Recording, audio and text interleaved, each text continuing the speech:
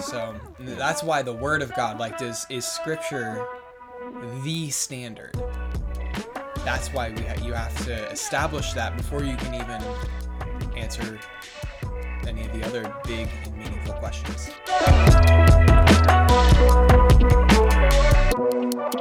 That's it.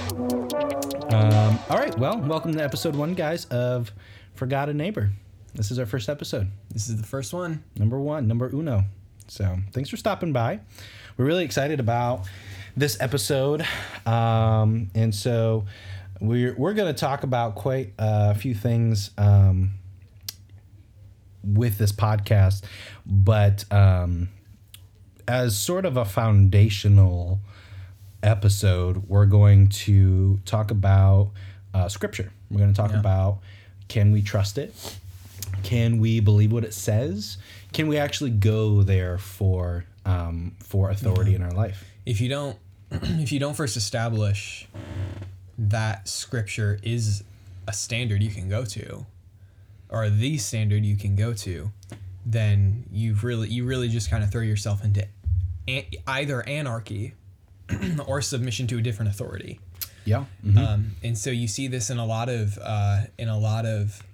denominations. So, for example, in Roman Catholicism, they accept that Scripture is inerrant and infallible, but they do not accept it as the standard, the singular standard by which we we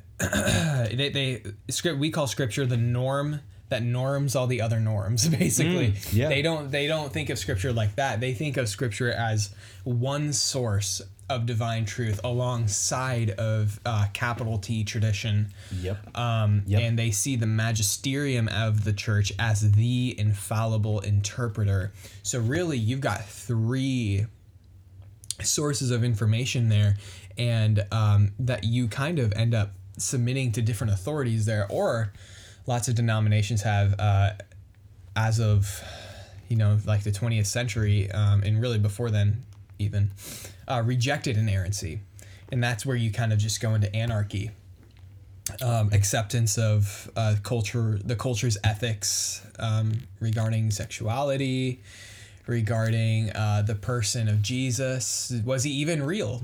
Some denominations have gone so far as to say you don't even have to believe that Jesus was a real historical person to be an ordained minister. So that's why the Word of God, is Scripture the standard. That's why you have to establish that before you can even answer any of the other big and meaningful questions. Because I think that's where you could say there's the greatest variance in evangelicalism is if you have sections of them that are totally accepting of the LGBT community and some that seem to hold quite a hard line on it. My guess is the difference is one is holding strongly to biblical inerrancy and authority, and one is holding it rather loosely. And that's a trend in lots of different things. Lots of one trend I have noticed is that a rejection of inerrancy oftentimes leads to a rejection of penal substitution as well for the atonement, because the reality is that penal substitution is a difficult doctrine. Now, it's beautiful if it has impacted you personally and you've really experienced God's forgiveness and the amazing grace that the Lord gives us at the cross. But if that is something that you view more on an academic level, it is a hard doctrine. And the only real reason why someone would hold to it is because they hold to the inspiration of Scripture and they believe God's Word has spoken, and they believe that God has spoken with clarity on this issue. Right. And so if you don't believe God has spoken with clarity on this issue, then the cross doesn't take on the meaning that it necessarily would if you believe that God has spoken with clarity on this issue. So it can kind of take more of a meaning that you find more logical or morally acceptable, and that's why it becomes anarchy. Yeah. Yep. Well, should we dive right in? I think we should dive right in. So cool. I think the key text is going to be 2 Timothy 3, and starting in verse 10. So it says, you, however, this is Paul talking to Timothy, you, however, have followed my teaching, my conduct, my aim in life, my faith, my patience, my love, my steadfastness, my persecutions and sufferings that happened to me at Antioch, at Iconium, at Lystra, which persecutions I endured. Yet from them all the Lord rescued me. Indeed, all who desire to live a godly life in Christ Jesus will be persecuted, while evil people and impostors will go on from bad to worse, deceiving and being deceived. But as for you, continue in what you have learned and have firmly believed, knowing from whom you learned it, and how from childhood you have been acquainted with the sacred writings, which are able to make you wise for salvation through faith in Christ Jesus. All Scripture is breathed out by God and profitable for teaching, for reproof, for correction, and for training in righteousness, that the man of God may be complete, equipped for every good work. So, I think that this is the key text.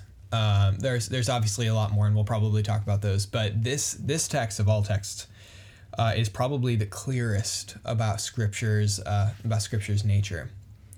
So when we talk about Scripture, oftentimes we're talking about the inspiration of Scripture, right? And we get that word inspiration because the KJV translated the word theopneustos, which is breathed out by God in the ESV. That's how that gets translated. The KJV translated it as inspired. All Scripture is inspired by God. Yeah. But the word is theopneustos. You can hear, if you've had any Greek or are just like acquainted with it on any level, then you hear the word theos there, which is God, and you kind of hear a little bit of a fragment of the word,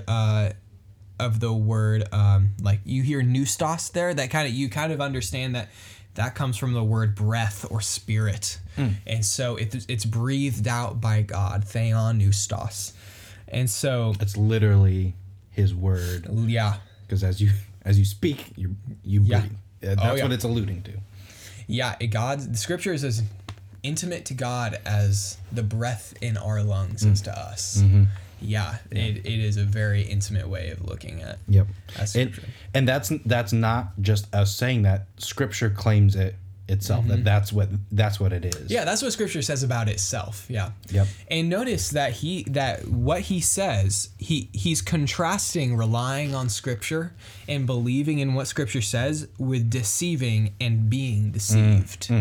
And so the idea is that Scripture is able to keep you wise for salvation, and it's able to keep you grounded in every good work, and it's able to keep you wise in what God wants you to believe and what He wants you to do. Yeah. And if you let go of that, then you will deceive and be deceived. Yeah, just like what we were talking about. Mm-hmm. If you let go, so Scripture says, if you let go of it and taking it and holding it in the reality of what it is, God's words, literally breathed, His breath, His words, if you take it for anything less than that, I guess you could say your truth will be relative, and you can deceive people and or you will be deceived. That's right. I mean, even starting back in Genesis, God's word is what is creating the whole world. Yep. And it's God's word that is questioned when Adam and Eve first sin. Did God really say, in the day you eat of this tree, you shall surely die? Yeah. That's Satan. That is Satan twisting God's word and calling it into question. Mm-hmm. Yeah. Mm-hmm. And then just moving through the Old Testament, you have Moses and Aaron before Pharaoh. Yeah. Speaking for God before him, and this is their authority that they are speaking for God. Mm-hmm. So you have the idea of prophethood now coming in. Yep. And Moses was speaking the words of God to the people of Israel. So Moses was the mouthpiece of God for the people of Israel. Yep. And you see with the prophets, what are they always saying? Thus saith the Lord. Yes. Right? Yep. So they're not saying like, hey, I'm I'm Zachariah, and these are some of my thoughts. That's exactly right. This is from God. That's exactly right. And without getting into it, there is, without getting too much into it, that's one of the things that is unique to a prophet, is that they're literally speaking the word of God. That's right. But that's another thing. That's another thing for another time. And one thing that's one thing that is kind of getting popular nowadays with certain teachers out there is saying that the Old Testament is the story of God's people trying to figure him out. And so because when you frame the Old Testament that way, you can kind of look at books like Joshua, where God is saying, kill everything, spare nothing. And you can kind of say, well, they misunderstood God. Yeah. Well, when you understand that the prophets are not trying to figure God out, they're not like getting some sort of mystical feeling. Yeah. They're actually hearing God's voice. Yeah. And God is saying, speak this, write this. Yeah. So much so that God actually banks his own glory on the promises he makes through the prophets. Yep. Which is important because God's glory is the thing that he is most selfish about. That's what he's most concerned about. That's what he's most concerned about. So that's an important point to remember, that he's banking that on his glory. That's exactly right. And then you move into the New Testament with Jesus, and just look at Matthew 1. Just look at Matthew 1. The book of the genealogy of Jesus Christ, the son of David, the son of Abraham. Now that verse is all about believing what God said in the Old Testament. Yeah. Yep. Because what does it mean? I mean, like, we know what it means when Matthew says Jesus is the son of David. God had made certain promises to David that he would have a descendant to reign on his throne forever. Yeah. And that the government would be on his shoulders, and that he would be called the Prince of Peace, Mighty God, Everlasting Father. These sorts of titles, which are high and exalted titles for a son of David, like just a mere human. What's that like? So what Matthew is trying to say is that this is that son of David coming, and then son of Abraham, going back even farther, right? So in Genesis 12. Yep, recalling the Abrahamic covenant. Yeah, that's absolutely right. Recalling that God had promised to Abraham that he would be the father of many nations, and that in his seed, singular, in one of his descendants, all the nations of the world would be blessed. Yep. And so the whole point of this first verse of Matthew is recalling what God said in the Old Testament and believing what he said in the Old Testament. Yeah. Believing that what he said is trustworthy. It's not something to unhitch from. It's something that is actually, in fact, without it, because there's authority to be found in there. Because without it, that doesn't make sense. No, nothing. It doesn't make any sense. It doesn't make any sense at all. So from the Old Testament up until the New Testament, you have the Bible saying this is, the whole canon says this is the word of God, and it's important. And there's coupling points between the two. They're in no way unhitched, and you see it right in the first opening words. Oh yeah, and that's something you're hitting on. Something very important is that for any given text of Scripture, there are two authors. There's the human author, and then there's the divine author. There's the human author who had an intention. Who had a point he was making. And then there's the divine author who could see how the whole thing was going to come together. There's the divine author who could see how this promise made to David connected back to all the promises made to Adam and Eve, made to Noah, made to Abraham, made to Isaac, made to Jacob. Brought over to David, and then made through and then the same promise made through all the prophets. You see in Daniel, the Son of Man figure ascending to the Ancient of Days to receive glory. Yep. And then you come to Jesus and you see that this is that Son of Man. And you can see that the divine author could see it all along. He saw how the whole story was going to fit together. Yep. And when you get to Jesus, you see how Jesus is the answer to all of this. And when you get to Jesus, you actually find that he had a very high view of Scripture. Yes. He had Yes, an he did. extremely high view of Scripture. Yep. In fact, in Matthew 5:17, starting in verse 17, it says, "Do not think that I have come to abolish the law or the prophets. I have not come to abolish them, but to fulfill them. Yep. For truly I say to you, until heaven and earth pass away, not an iota, not a dot will pass from the law until all is accomplished." Yep. Now, when he says not an iota, not a dot, Jesus is saying that God's intention with the inspiration of Scripture goes down to the very letters used in the words that were chosen. He's making a point by saying that.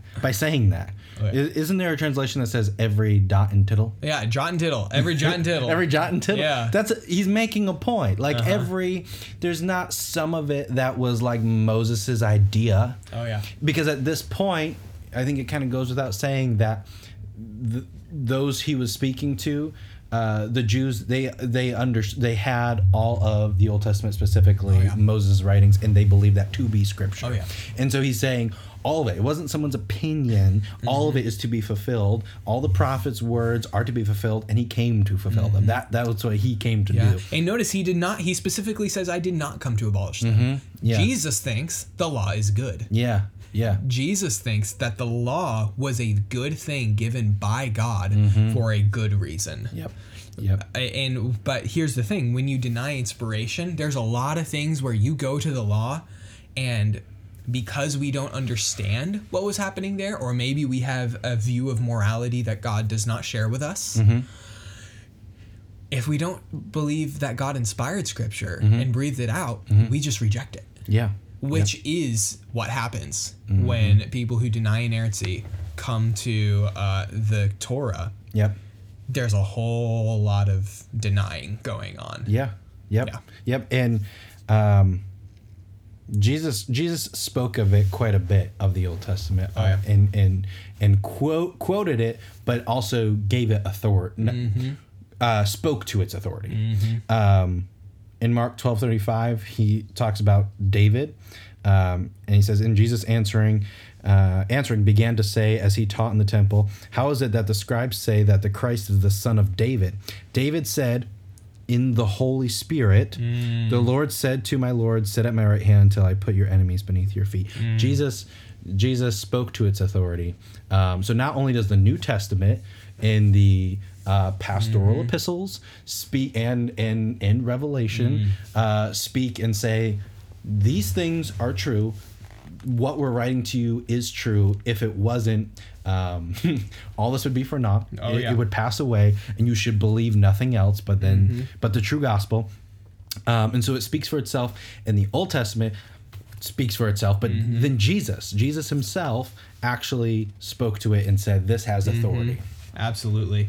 And Jesus makes one of the strongest statements about the inspiration of Scripture. And really, I think you could use the word inerrancy of Scripture in John chapter 10.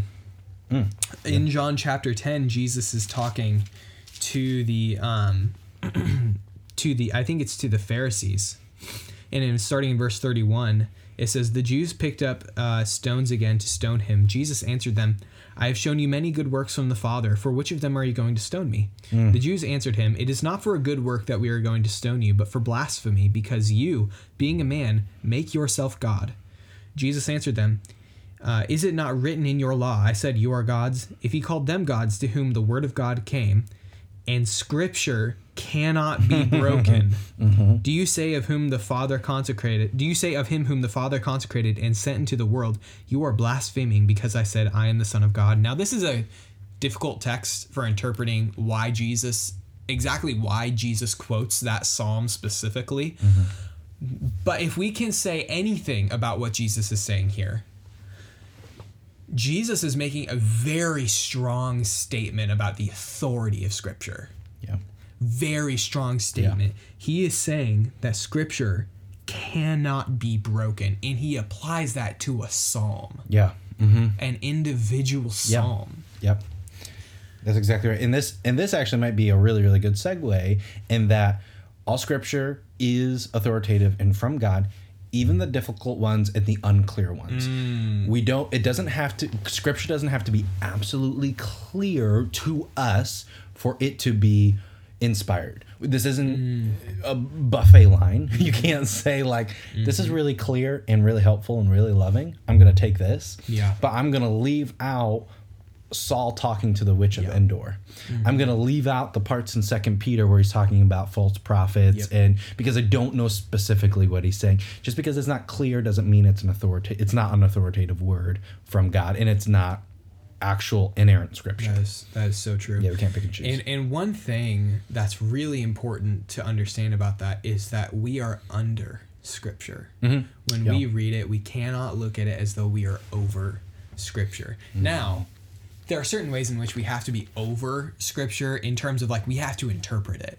Yeah. We have to be over it in terms of we have to analyze it and try to figure out what it's saying.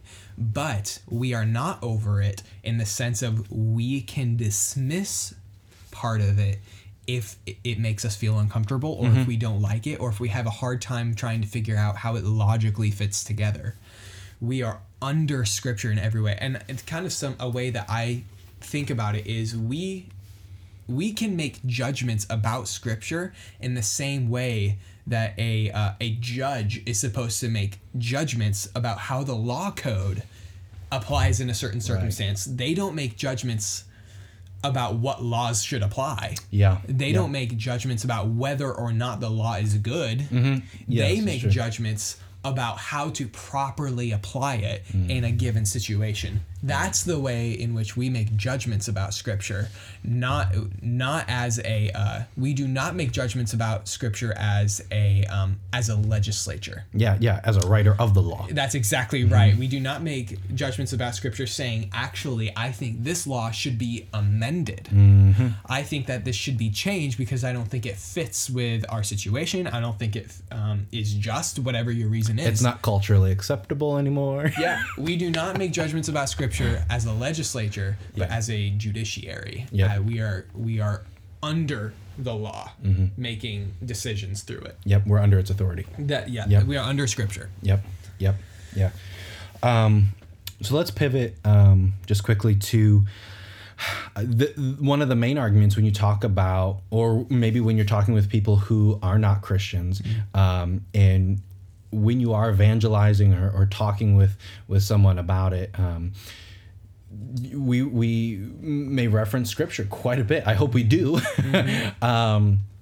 And one of the biggest arguments that you might come across is you can't really trust the Bible that you're holding in your hand because it's been passed down so many times. It's been translated so many times. It's been copied so many times by hand. You can't trust it. And if I think a majority of us are being honest, and those who have maybe not attended seminary, that's a good. That's a hard thing to answer. That's a hard thing to answer because all those things are true. It has been copied by hand quite a bit. Yeah. It has been translated quite a bit. And sometimes those translations can be translated different ways, which is why we have the ESV, the New King James, the NIV, all these different translations. And so that can sometimes be a hard argument for people to answer. That's exactly right. And it is something that actually can cause people to, oftentimes people, when they leave the faith, they will give a distrust for Scripture as the reason why they left. And a lot of it comes down to a misunderstanding of how we actually got the Bible today. So now, that being said, at one point or another, you're going to choose whether or not you want to believe Scripture. Correct. Yep. I can't scientifically prove every detail of scripture to you. I cannot scientifically prove that an Ethiopian eunuch was baptized by a deacon named Philip or an evangelist named Philip. That's correct. Yeah. I cannot scientifically prove that. So at some point, you're going to come to scripture and say, I believe what it's saying because I think it's trustworthy. Yeah. Yep. Now, that does not mean that there are not very good reasons to think scripture is trustworthy. So let's deal with the whole how can we trust the Bible thing? Yeah. Yeah. Well, I'll just say quickly to that point, not only is that true of us and like something we can say, scripture also says that. It says like, it will be illuminated to you. Yeah. His sheep will hear his name. Yeah. Or hear his voice. Yeah. Hear his voice. That's Yep. exactly right. And so like, you can't go through enough logical arguments to overcome someone's constant. You certainly can, and there is historical reasons why we can be confident, but eventually at the root of it, you're either going to believe it or not. At one point, God's got to do something. That's correct. Yep. At some point, God has to say, let there be light in your heart. Yes. Yeah. Yeah. That's exactly right. Yep. And there's got it. That's 2 Corinthians 4. Yeah. So, but as for the whole, like it's been translated in trains and, you know, so oftentimes the argument people will give is they'll say, well, it's kind of like the telephone game, right? Yeah. If I speak one thing, if I whisper this into your ear, and then you whisper it into someone else's ear, and maybe you heard it a little weird, so you get something wrong. Well, by the time you get to the end of the telephone chain, it's a completely different sentence, right? It's a totally different sentence. So that is the analogy that gets used oftentimes. So there's a few things that have to be understood about this, though, in order to understand why we actually can trust the Bible. So first of all, sometimes people say, well, it's been translated over and over and over again. How do you know that what you have is even what it originally was? Well, the word translate is to take what translate means is to take the meaning of something, of a sentence in its original language and transfer that meaning into another language, into your target language. So if I say there are precise ways to do this, and there are more dynamic ways to do this. So if I say NRK ein ha logos, that means in English, in the beginning was the word. That is translation. That is translation, to take the meaning of a statement in one language and bring it into another language. Now, you can be more or less precise about that, right? So the word logos in Greek is a lot more varied. It's got a whole lot wider what's called it's got a whole lot wider linguistic domain than our word for word, right? Our word, which is word. Yeah. It's got a lot wider semantic domain. That's what it's called. That being said, what you have to do is you have to narrow down what is John trying to do here based on the whole book, based on what he says later. What's that precise meaning he's trying to get at with logos, right? So that's what that means. That is not what has happened with scripture. So the Old Testament was written in Hebrew with a little bit of Aramaic in there, especially in Daniel. And the New Testament was written in a language called Koine Greek. Now, we possess innumerable manuscripts. Well, not innumerable, but a lot of manuscripts of both the Old and the New Testament in their original language. And some of them are really, really, really old, right? And so in the Old Testament, now we could get really deep into this, but for the Old Testament, the oldest Hebrew manuscripts we have for the Old Testament are called the Dead Sea Scrolls. Which were found in the 90s? I think they were found in 1930 something. Oh, really? Yeah, I think so. Oh, okay. I could be wrong about that, but I think they were found in 1930 something. Anyways, that's the oldest Hebrew text we have for many parts of the Old Testament. And then the majority of the text we have is what's called the Masoretic text, which dates back to about the 7th century AD. 1946. Yeah. Okay, Dead Sea Scrolls were discovered in me. Yeah, discovered in 1946. So, but anyways, what we have to understand is that this is the original language that the Old Testament was written in.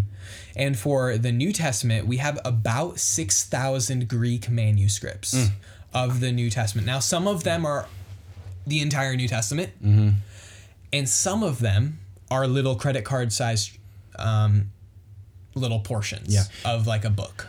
Real quickly, just for the manuscript. Yes. Sorry. Manuscript is a hand copied. When I talk about a manuscript for the Bible, I'm talking about a hand copied portion of scripture. Okay. Yep.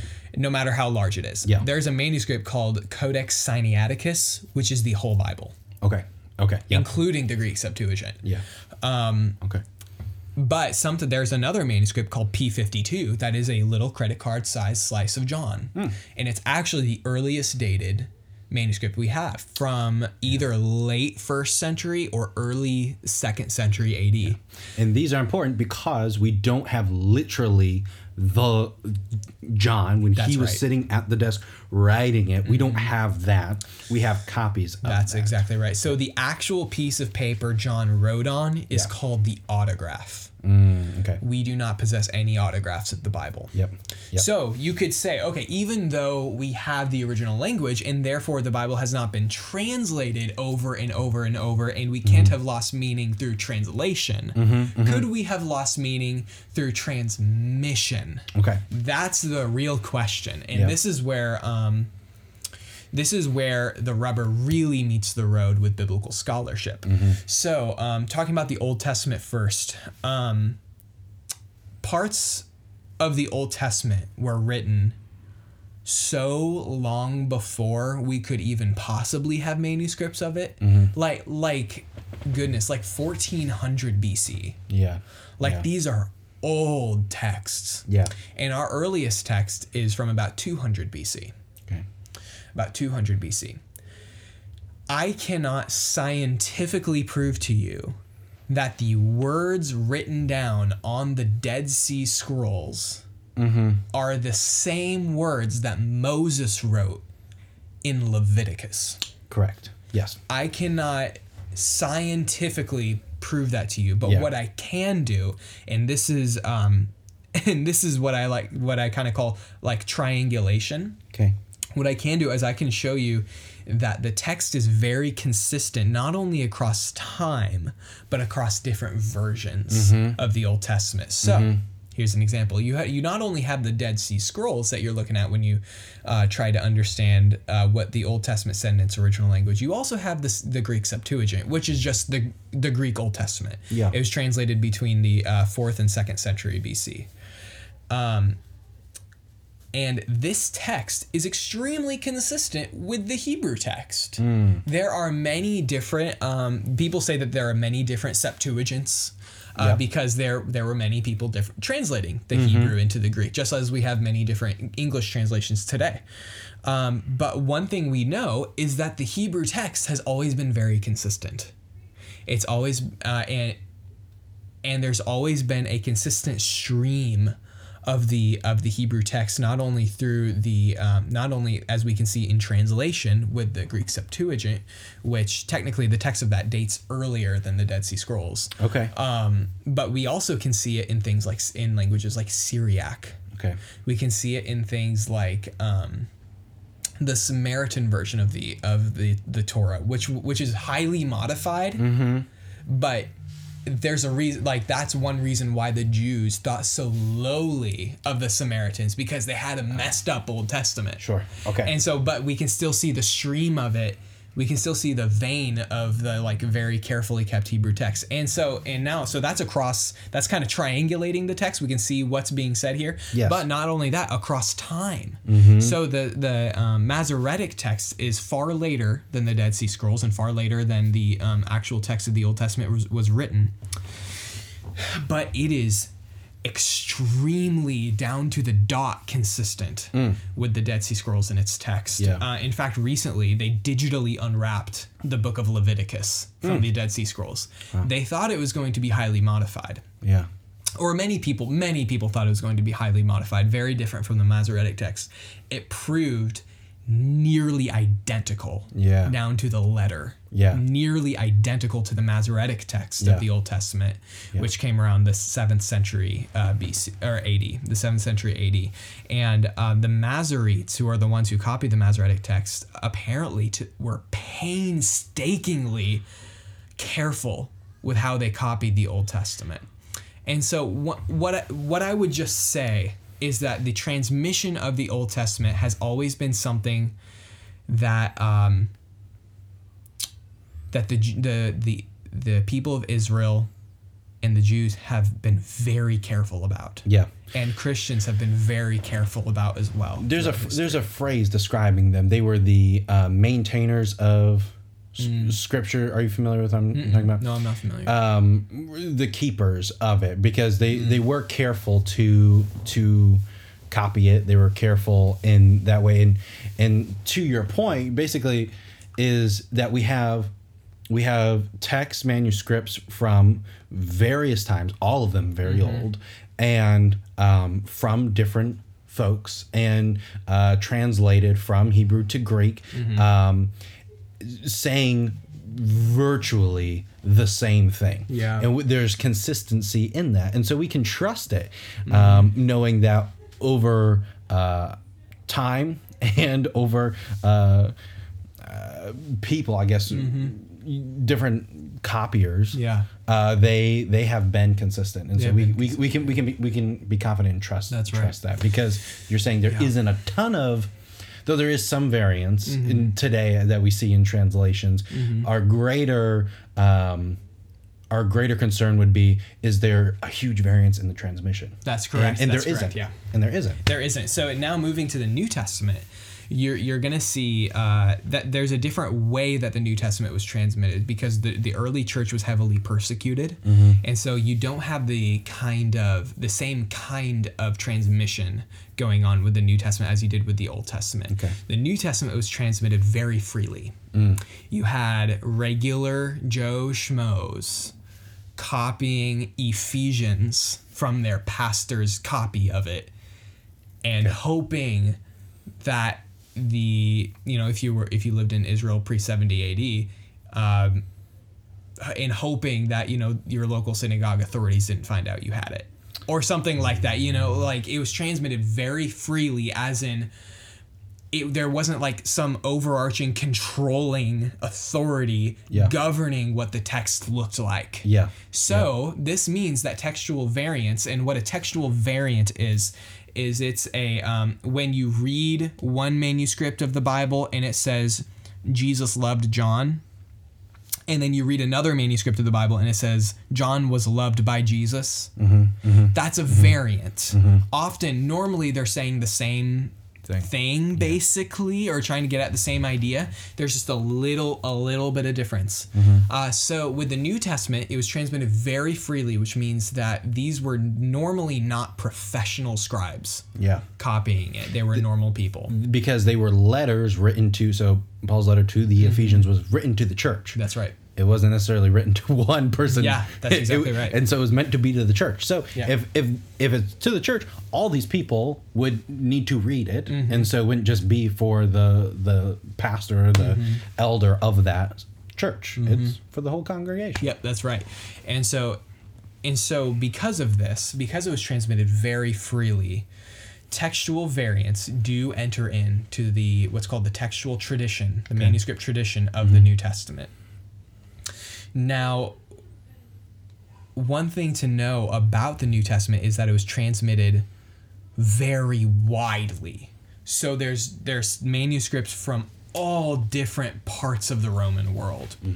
So you have what's called the Alexandrian text. And this is a family of manuscripts that all share similar sorts of variants in them. And then you have what's called the Byzantine text. And these manuscripts all share similar sorts of variants in them. And then there's the Western text. Now, that one's actually come under debate as to whether it's an actual text you can establish, but we'll just assume you can. And that has its own sorts of variants in them. So what's really cool about New Testament textual criticism is that we have so many manuscripts, and many of them are quite early, like Codex Sinaiticus is from the 3rd century. Codex Vaticanus as well is from the 3rd century, both of them. And Sinaiticus is an entire New Testament. Vaticanus is almost an entire New Testament. And then you have what's called the papyri. Some of those date back to like the early 2nd century. This is like 110 AD, like 120 AD. Very early. Yeah. And what's so beautiful about New Testament textual criticism is that we have such early testimony and we have such wide testimony. Remember what I said, not only early, but also consistent through time, that we can triangulate what the original text has said, such that I could pick up a Bible and really truly believe that what I'm reading in Luke is what Luke actually wrote down. Yes. Yeah.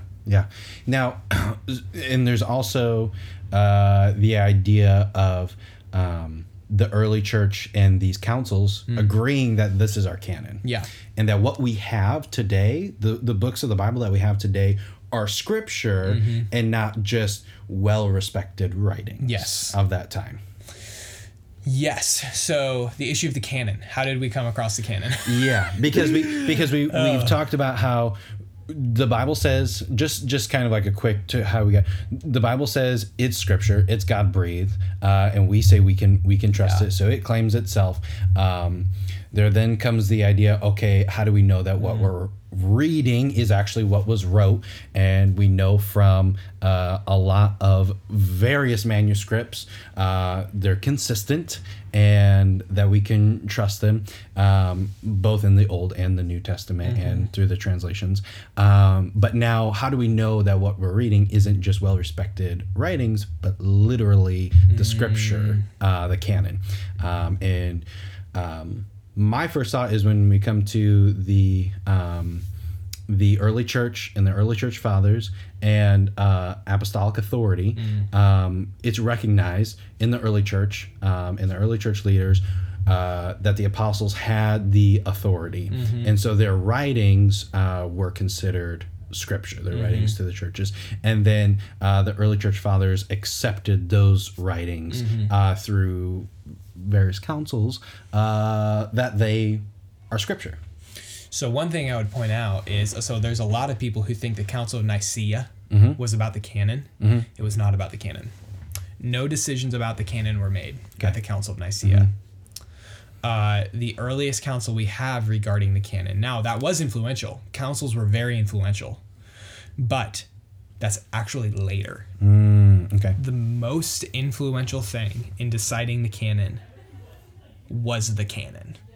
There's really no other way of putting it. These writings from the early church, there was some debate, yes. So Hebrews was debated. 2 Peter and Jude were debated. As Revelation was debated, which should make us feel comfortable that the church wasn't just accepting books about 10-headed dragons all the time. Like it was heavily debated. But what's so compelling about the canon is that it was, and this is a phrase that it gets used often, it was discovered, not invented. The canon was discovered, not invented. In other words, these books were so universally used by the church, so universally recognized that it was just obvious what the new covenant scripture should be. It wasn't like there was a group of guys in a back room that got together and said, this kind of fits for what we think. Let's put all this together, this is now our Bible. Now, it wasn't always perfect. There was some people who thought the Epistle of Barnabas was scripture. There were some people who thought that the Epistle of Clement was scripture. But what's so compelling about the canon is that these books of scripture that we have in our Bible, the 27 books of the New Testament, they were universally recognized. Pretty much. They were used in liturgy.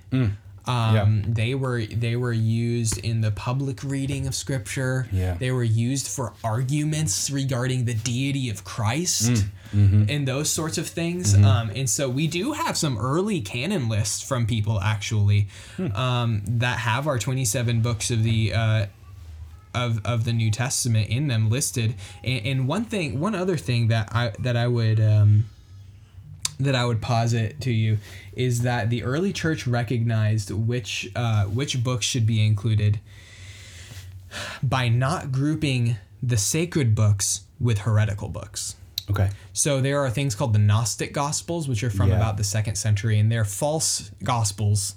They're false testimonies about what Jesus did. They're very late, and we know that. And we have these writings, and they were discovered not too long ago.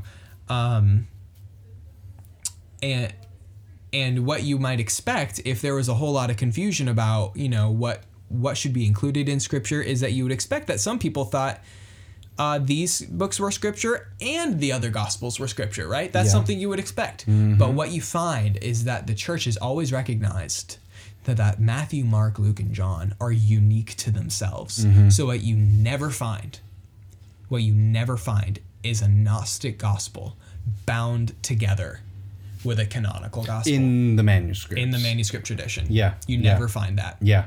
That's interesting. It was, I guess you could say, universally rejected as not part of the canon. So now you could ask, okay, so why were these books so universally recognized? And that's something that probably we'll have to get into next week because I think I have to go. Yeah. No, but this was good.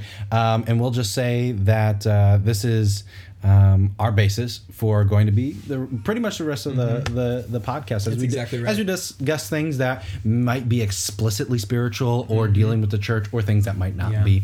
Man, we hold the Bible in high esteem. That's right. And so we're gonna go to it frequently to figure out how to deal with a lot of these pop culture. That's exactly right. And what we have just espoused in this podcast is what is called the verbal plenary inspiration of Scripture. It's verbal in that we actually think the literal words in Scripture are what God intended, and it's plenary in that we think all of them are what God intended. And that doesn't mean that when Paul writes, he can't write as Paul. Right. He can't actually let his personality shine through, but it means that when we read Romans, we're reading what Paul said, yes, but what we're reading is what God wanted Paul to say. Yeah. We're reading what the Holy Spirit said through Paul. So yeah. Well, this is good. I'm excited to keep talking about this. Heck yeah, man. And you folks, guys have a beautiful time. Welcome to 2020. That's right. And thanks for stopping by. For God and neighbor. For God and neighbor.